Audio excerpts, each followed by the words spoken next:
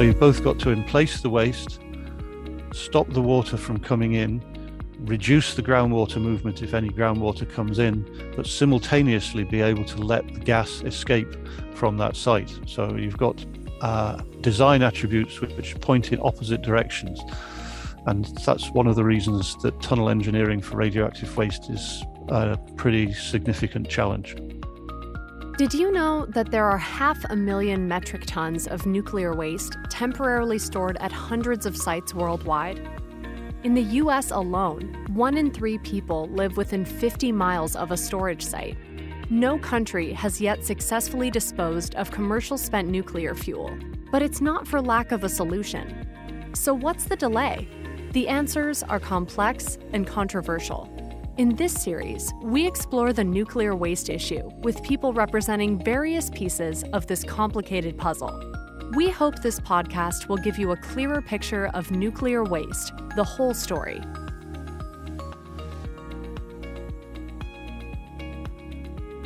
We believe that listening is an important element of a successful nuclear waste disposal program. A core company value is to seek and listen to different perspectives.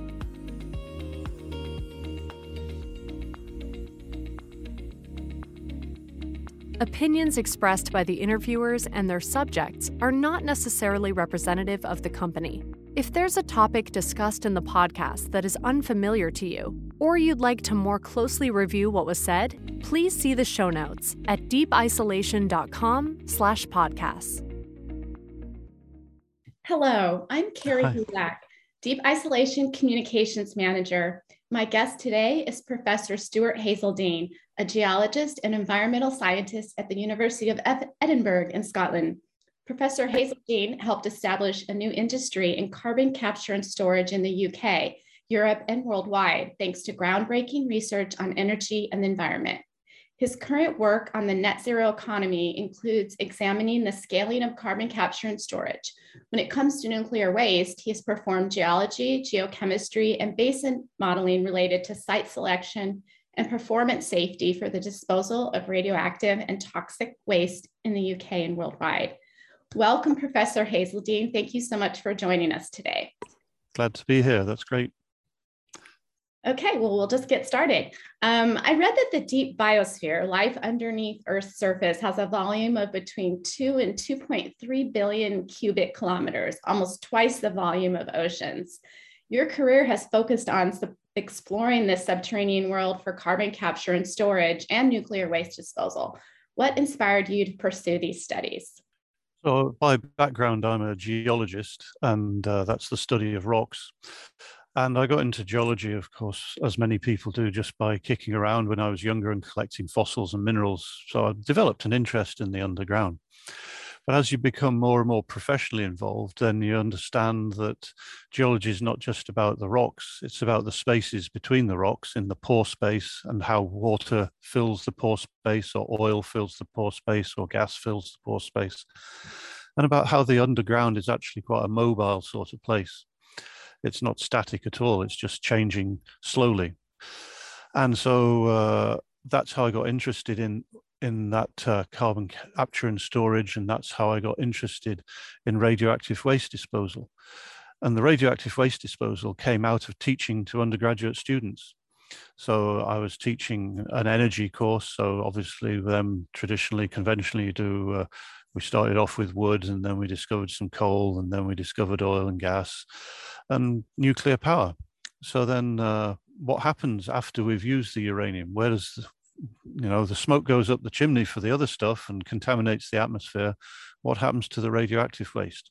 And that led me to start investigating what in the UK was happening to radioactive waste, and that uncovered a whole set of stuff which I personally didn't know. It's perfectly well known, of course, that nuclear power in the UK came out of the militarization of understanding of nuclear fission. But I didn't know that the UK had developed the first commercial nuclear reactor for civil electricity in the world, for example. I didn't know that we reprocessed practically all of the fuel we'd used at that time.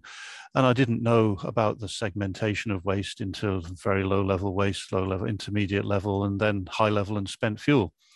So all of that turned out to be a fascinating topic because there's actually a whole bunch of geology involved there, both in the mineralogy and the chemistry of what these wastes are, and particularly in the geologic time which you're being asked to dispose of these wastes safely and securely into what for most people is the impossibly far future.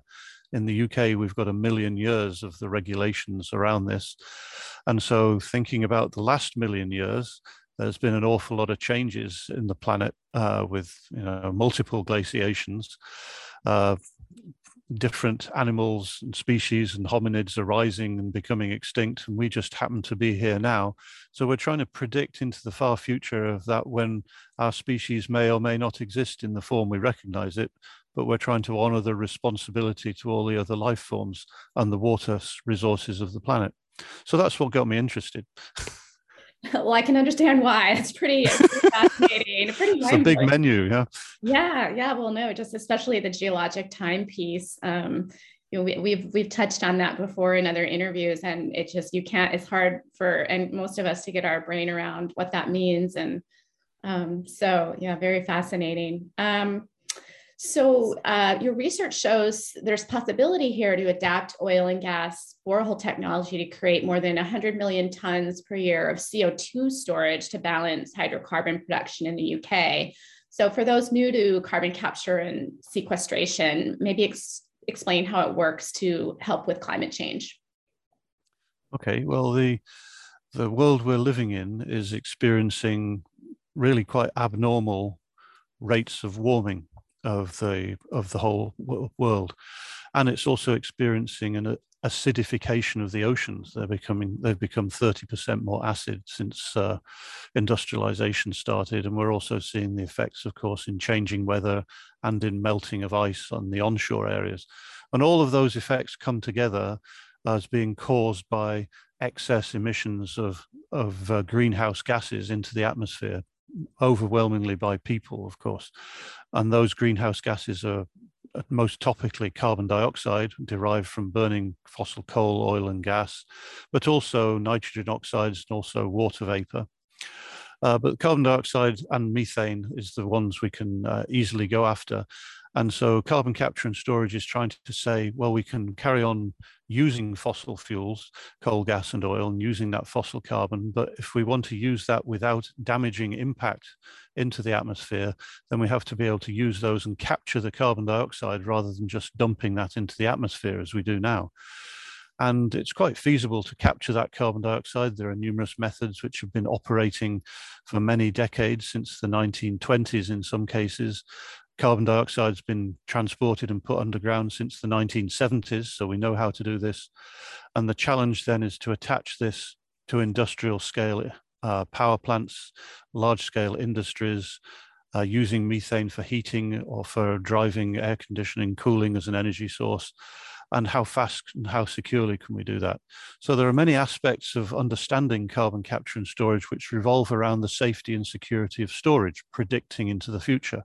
If we put the carbon dioxide underground, the first question most ordinary citizens ask is, when is it going to leak? And what happens? To which my reply is, we know enough about this to say it's not going to leak. And actually, that guarantee we can give you for probably millions of years into the future. So much more than the lifespan of a tree, or much more than a lifespan of a particular industrial facility, or even than a civilization. We can be safe and secure with that. So there are overlapping features of the science and technology investigation between carbon capture and storage and the radioactive waste prediction.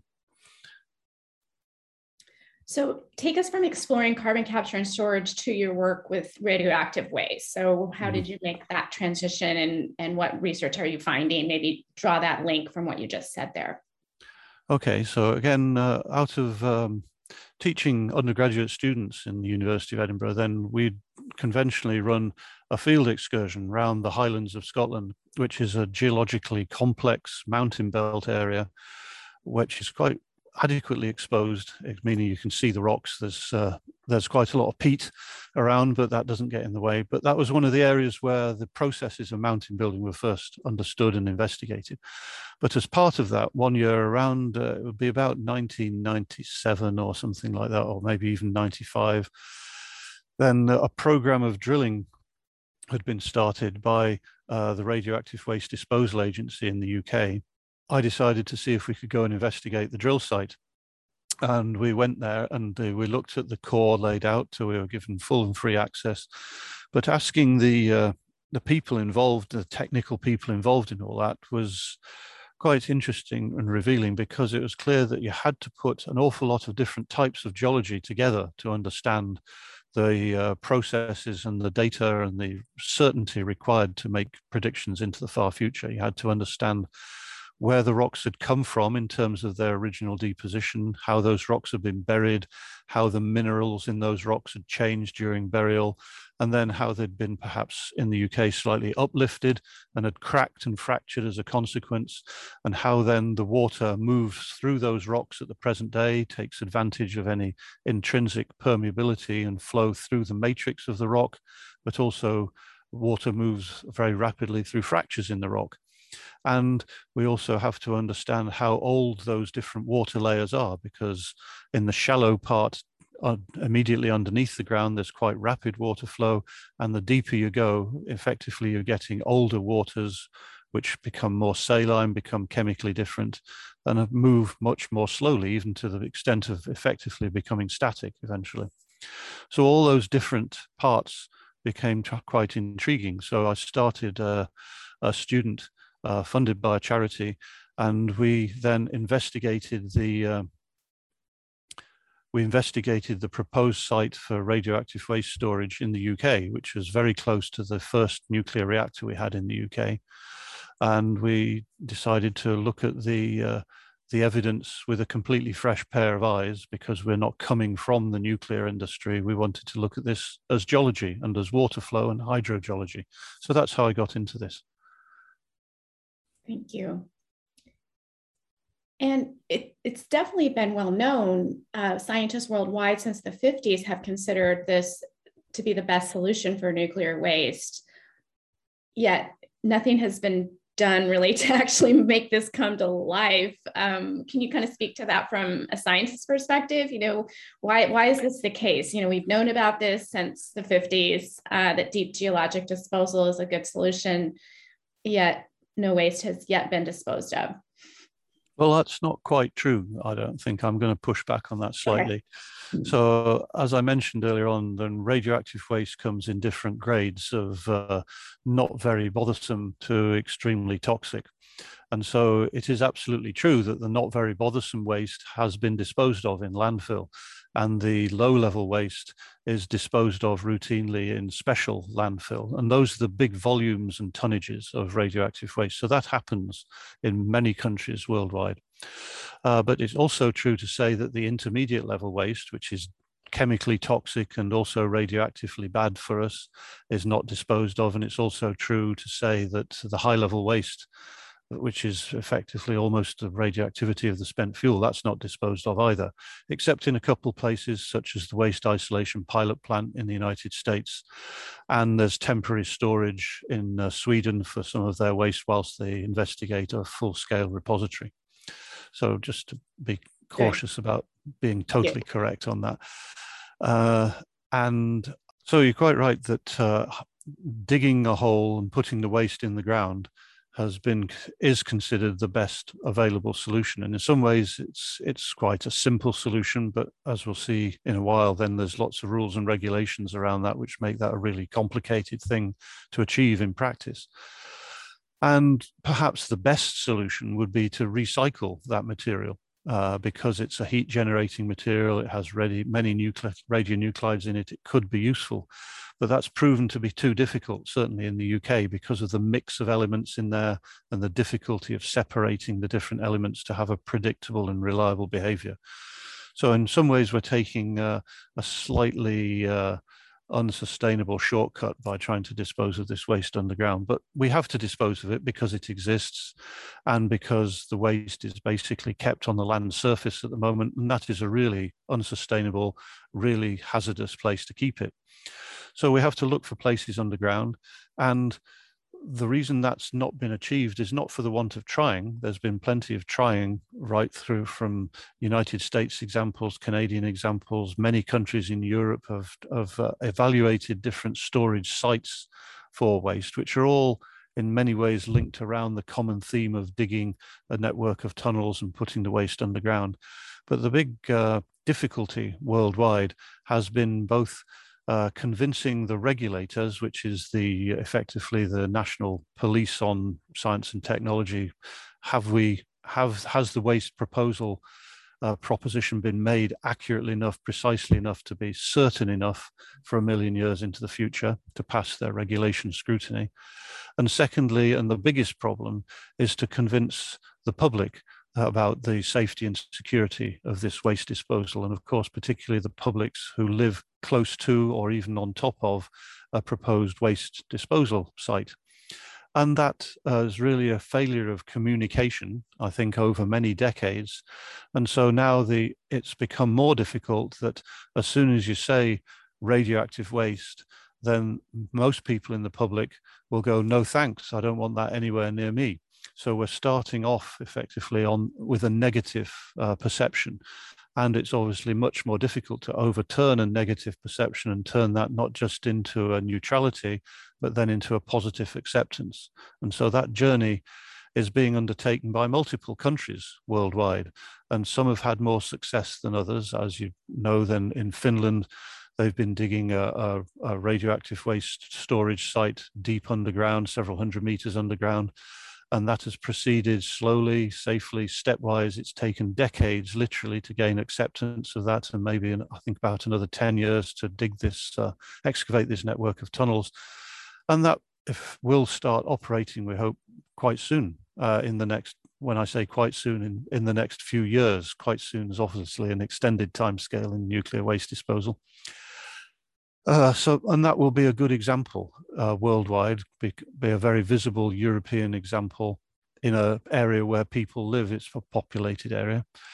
And I think examples make a very powerful difference to the perception of the public and also to the perception of political representatives. Effectively, if they can go and visit, you can stand on something. In Britain, we say you can kick the tires of the car and believe that it's going to work. Then you're starting to get somewhere. But it's taken decades to make that progress. But nuclear power hasn't gone away, and it's quite possible that with the mission to produce low carbon energy into the future, then it's quite possible that different types of nuclear power will come back into vogue and be recognized as valuable contributors to reliable electricity generation into the future. So we need to solve the waste problem now and for the future waste as well.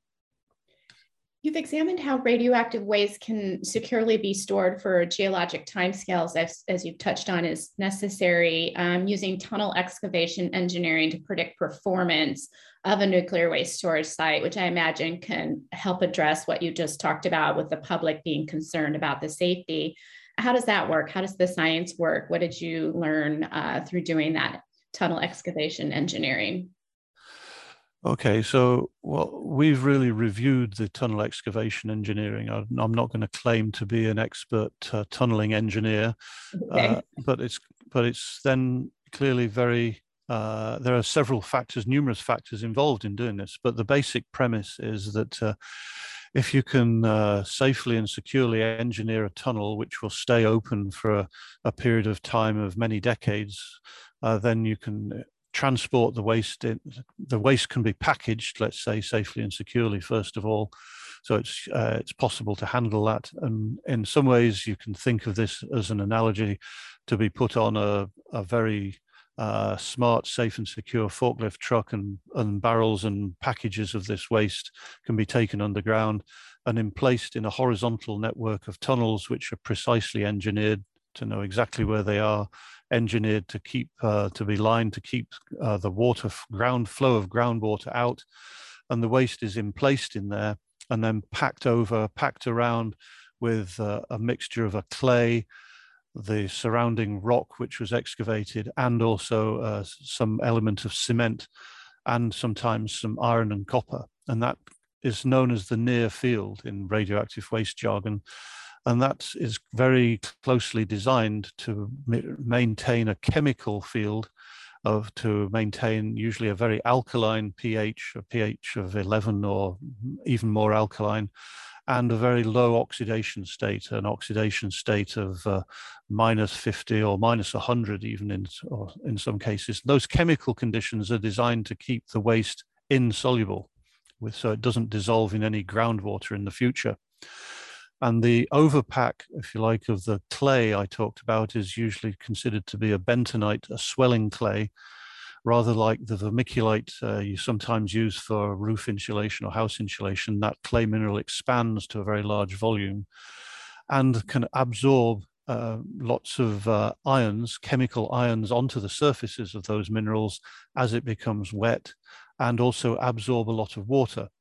So that's a safety pack, rather like baby nappies around this waste, so that if you have those baby nappies around the waste, if any water gets in, the baby nappies swell and absorb the waste and also attract those metal ions and prevent them from moving around. So that's an engineered containment, which can be very well calculated and very well predicted. But there are also some problems there because the waste can often generate a gas. So we need to engineer to let the gas out. The tunneling excavation itself could generate extra fractures around the tunnels. So of course, the engineers are on a constant mission to reduce that effect. And also the waste itself sometimes contains very short-lived radionuclides, which are still actively producing lots of radioactivity in the immediate term whilst that waste is being emplaced.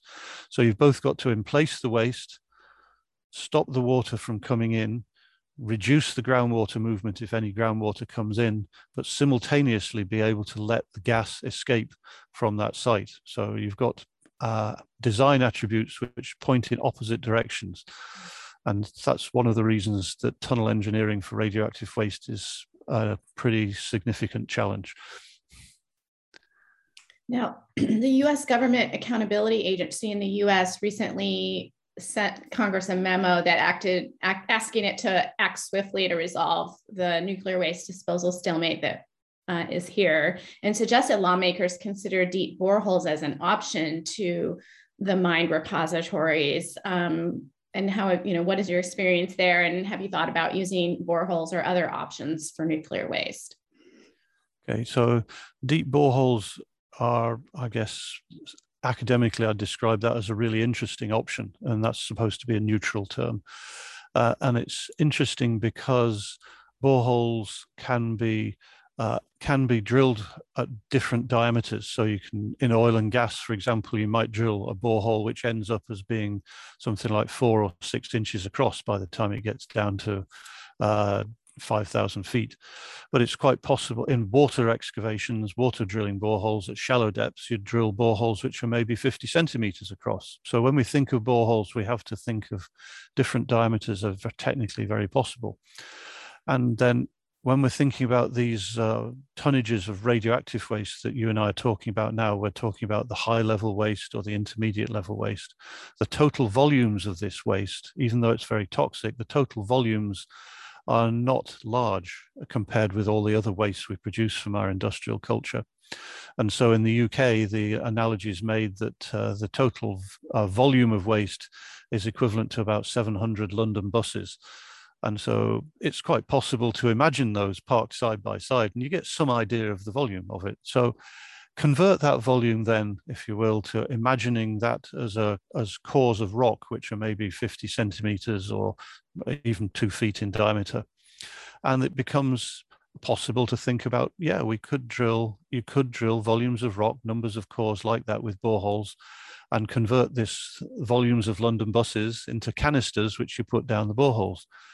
And that seems to be the insight from the deep disposal type of proposal. And that's interesting because we know how to drill boreholes technologically, because the oil and gas industry and the water industry drill these all the time. So we're upscaling and adapting an existing technology rather than inventing a new one. And those can be undertaken quite quickly compared with the decades which it's taken to try and establish a radioactive waste repository without much success at the moment in the United States. And also those can be engineered with a relatively fixed cost, because you know in a uniform rock body, for example, if you decided to drill into a granitic rock body, that's quite a uniform sphere of rock. And that uniformity produces a certainty of prediction. And so then you can have confident predictions into the future about what type of rock you're drilling into. So that's interesting from that type of proposal. But deep drilling and large drilling also produces other types of problems, which the radioactive waste disposal in tunnels maybe doesn't have. And so the types of problems which comes into mind with me is that we know that the radioactive waste is still radioactive when it goes down into the ground or placed into the tunnel. And so it produces heat from that radioactivity. In the tunnel excavations, that heat is handled by spacing out the waste canisters. So the overall heat is distributed, so there's hardly any effect on the rock. So there's a temperature limit of perhaps 100 degrees centigrade maximum. So that's been planned, that's been understood, predicted. We know how to do that. The other type of factor with deep boreholes might be, are you inducing fractures by the drilling process? Because the rock underground is stressed, it's under compression. And as you disturb the rock, it's a well-known effect that the compression of the rock can produce cracks in the rocks surrounding a borehole. Will those, in a deep borehole setting, will those fractures join up with existing fractures or with each other to create a flow system where groundwater can flow? And lastly, you still have the gas problem, which I talked about earlier on. Just because you're putting this waste down a borehole doesn't take away the possibility that gas will be produced by radiolysis of the water, splitting water by radiation, or if you've not made that waste totally sterile, then you could have microbial reactions producing gas by fermentation processes. So there are still important technical problems to overcome. And the biggest problem to me, I think, in my perspective of communicating with the public, is, can you retrieve this if it doesn't go exactly as predicted?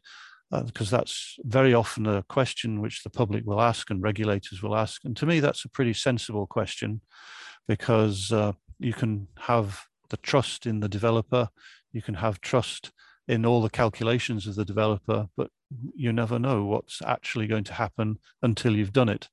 Again, the first one will be the proof that it can be done properly, and monitoring that and understanding how the rock's behaving will be the most important thing. Thank you. You were awarded the Scottish Science Prize in 1999, I believe, for your work on radioactive waste. So I'm curious about the project that led to this, and how do you think governments could inspire further work to get nuclear waste innovation moving forward, to get more innovation in the world with this problem? Sure. Okay. Well, the Scottish Science Prize is is a regional part of the UK, but we have a very, very strong science culture in Scotland, and we have more university students per population, I think, than anywhere else in the world. So it's actually, very much part of our society. So I was very honoured indeed to receive the Scottish Science Prize. And that was for really recognition of the work which I'd undertaken together with a PhD student, Chris McEwen, on understanding and evaluating the proposed storage site from the UK government in the northwest of England in the UK. And so we took a first principles evaluation of that site by looking at the geology, looking at the groundwater, using the information which that radioactive waste disposal investigation had acquired through something like 20 or 30 boreholes. It's still one of the best evaluated subsurface sites in the world. And we really looked at that and said, yes, we understand the proposals from the radioactive waste disposal company, but we don't understand how much uncertainty there is in that. because you can come up with a single value and try and predict geology and try and predict groundwater movement in the future. But we know from the real world in any other geological investigation that there's a range of possibilities, and you haven't got the ability to measure all of that information properly before you start. And even once you've finished, for example, with an oil field, you know a lot more about the oil field. You've produced a lot of oil, but you still don't know everything about that underground. So we really looked at the what would happen if we have the geology arranged like this. There's enough uncertainty, we could say the geology could be slightly differently arranged underground. The faults could be in slightly different places, they connect differently. And in particular, well, let's look at the permeability, the flow ability of that rock and how the fractures connect. So there's a range of fast flow to very, very slow flow, and there are different groundwater layers in the underground. And we put all those together in a range of geochemical models to predict the future, and especially into a range of hydrogeological models where we tried to understand the range of possibilities of groundwater flow at the present day.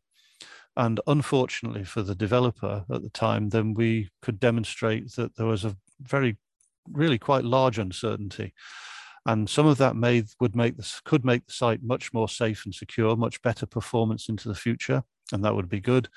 But unfortunately, some of those possibilities could make the site crash through and fail by a very large margin, the safety criteria. So it's up to a developer to demonstrate the confidence in that, and the developer could not demonstrate enough confidence in that. So I was happy then that this is not acting out of malice at all on our part. It's really saying that if we take a scientific investigation of this, let's look at the most likely, let's look at the good, but we also have to look at the downside.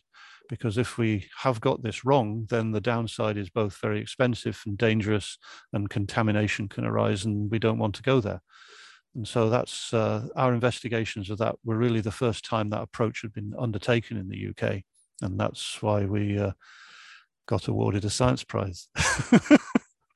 Seems like a legitimate reason to be awarded a prize. Yeah, all right. I'll just say, well, we've also carried on, and I've done another more recent evaluation, again with a PhD research student, looking this time at the same region of the UK, but trying to compare sites where we believe that there could be basically a very good geological arrangement for storing waste, where the geology conspires and the groundwater flow conspires to make this inherently a safe and secure place. So we've looked at two sites onshore. One of the existing site we looked at in the 1990s and 2000s. So we've got a baseline expectation of how that performs. Then we've looked at a site which has been identified for many decades as being a very good potential site underneath the landmass of England to the southeast. And innovatively here, this time we looked at 25 kilometers offshore underneath the sea, because in this time span we're talking about of investigation from the 1990s up to where we are now in 2021, then a whole swathe of additional information has become available in the UK from the oil and gas industry in the territory, in the subsea territories around us. So it makes sense to use that information to investigate, is there a safe and secure place offshore? And I knew that geologically, we know that offshore of the place in northwest England, Sellafield, where all this waste is stored, offshore of there, about 20 miles offshore, is a lot of bedded salt layers. So by analogy with the waste isolation pilot plant in New Mexico, bedded salt layers can be extremely secure for radioactive waste disposal, because they guarantee a very, very low probability indeed of any water circulation.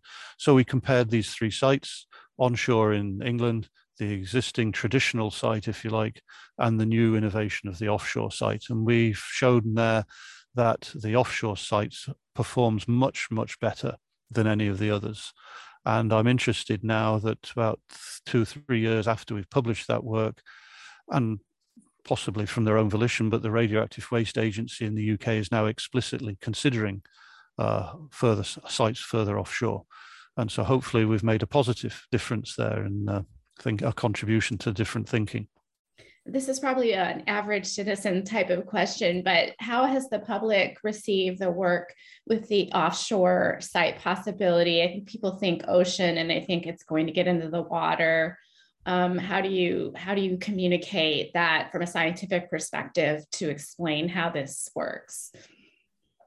So that's a challenge which we're now in the middle of. So I can't tell you how that's going to end, but I can tell you that starting off with our communication, there's a lot of pre-existing trust in communication from universities into the public in this type of endeavor. And particularly universities or researchers like ourselves who've not been sponsored by the radioactive waste disposal industry for decades and decades. So we're manifestly not stakeholders in a particular outcome. And I think that's important to have that trusted messenger status. And so having maybe 10 or 15 years ago come up with some messages to say that particular sites in this region are unsuitable for the following reasons, we're now coming in to actually say, hey, we've done some additional work and these other sites, completely different sites, may be very suitable for a different set of reasons. And that, from the thoughtful people, that gets a good hearing, so they're prepared to take that on board, listen to that carefully. And of course, I'm saying, this is our evidence, this is our information. You make your own minds up about what this is, but there are several positive attributes to this. And the other feature of going offshore is a very obvious one, in that nobody lives there. And so we've found in the past that, of course, the most vehement interest and usually ending up in the most challenging objections come from people who are most directly affected.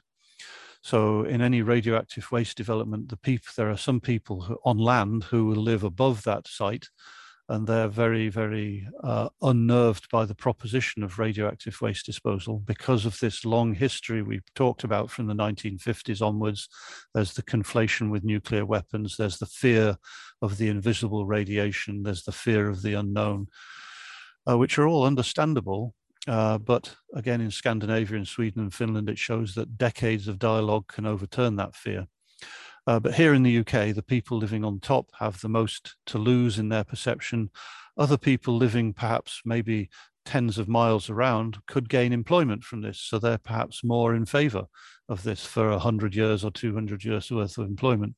But by going offshore, you take away the objections from the people who live directly on the top, and you keep the positivity of the people who maybe have something to gain out of that. But there's still, in the UK, a very complex planning process, and there are different points of view from the people in the surrounding zone. Like in many things, people I think, often like things to stay the same as when they moved into an area. They moved into an area, or they were born and bred and brought up there. They like it just as it is. So big changes are not viewed with great popularity usually, but that's, again, a communication problem, a challenge for the developer to come up with good enough evidence expressed in conventional language, which can be very securely understood and believed. And if that can be done, then the developer has a viable project. So you've been involved with some activities at the United Nations COP26 climate conference. I would love to hear what role you've played in the event. And we're curious, how is waste from energy technologies being considered in the COP26 discussions, if you know about that? Okay, so I guess to take those backwards, then waste from energy technologies doesn't have a specific strand that I know of in the COP. It's actually a much higher level of negotiation than that. So, for example, it's taken about 24 COPs to have most people agree that there is a climate problem with carbon dioxide. So this is one of possibly even the first COP where there is no serious objection about the science from different member countries. So in a way that's progress, but it's 24 years of too slow. And another feature which is going on at the moment is what's called Article 6 about how do we trade CO2 liability between different countries? So if we store CO2 in this country here, and can we buy certificates of storage from this other country over here? And so those are important discussions, but again, these are multi-year cycles of very, very technical discussion, which moves extremely slowly. So it's not at the level of what do we do about this particular waste stream or that particular waste stream. Though I did go to a nuclear power discussion last night, and the issue of waste is recognized by the several different countries who are trying to undertake waste disposal. It's still a persistent, unsolved, but well-recognized problem, but they have no easy solution to take out of their pocket, if you like. So that's still a journey and a problem which confronts both the United States and many European countries. So what have I been doing in the COP then? It's really been around the issue of carbon dioxide. And so my main research over the past years, since about 2004, has been focused on trying to catch carbon dioxide from industrial emissions and from human activities and put that back underground. Well, I'd like to close out our conversation today just saying and asking, is there anything we didn't discuss that you'd just like to leave our listeners thinking about? These are so many complex issues. We could talk all day, but just love to see if there's anything else top of mind to close out our conversation with. So I think by borrowing some information from the way large new innovations often proceed in the energy industry. So deep disposal by boreholes is a really interesting proposition. It could unlock a lot of opportunity for storing radioactive waste, which would then solve or at least provide a route out of a problem which society has had for many decades, because nuclear power could be very valuable in the future, but it's a unique industry where we're really on our third phase of nuclear reactor development without having satisfactorily cleaned up the waste from the first phase yet. So drilling deep boreholes is an important type of approach to evaluate. So my suggestion would be to effectively make a pilot test, is what happens with many other technologies. You have a site which you then develop to be monitored. So you may be going to drill a central borehole, you maybe drill an array of boreholes around that, or install detectors around that where you can install the waste, and then you can monitor the heating effects, the water flow effects, the stress effects in the rock, and gain monitoring and scientific and engineering information from that over a period of maybe 5 or 10 years to try and understand better what the effects are. And that enables you to predict into the future. So those underground laboratories in real time at real full scale are very valuable things. And the United States has the resource and the ability and the size scale to undertake that type of investigation. And that can be then a very powerful way of communicating to regulators and the public that we've built one, and hey, look, we've measured everything about it and it works. Well, thank you so much. I appreciate you joining us today. Okay, it's a pleasure.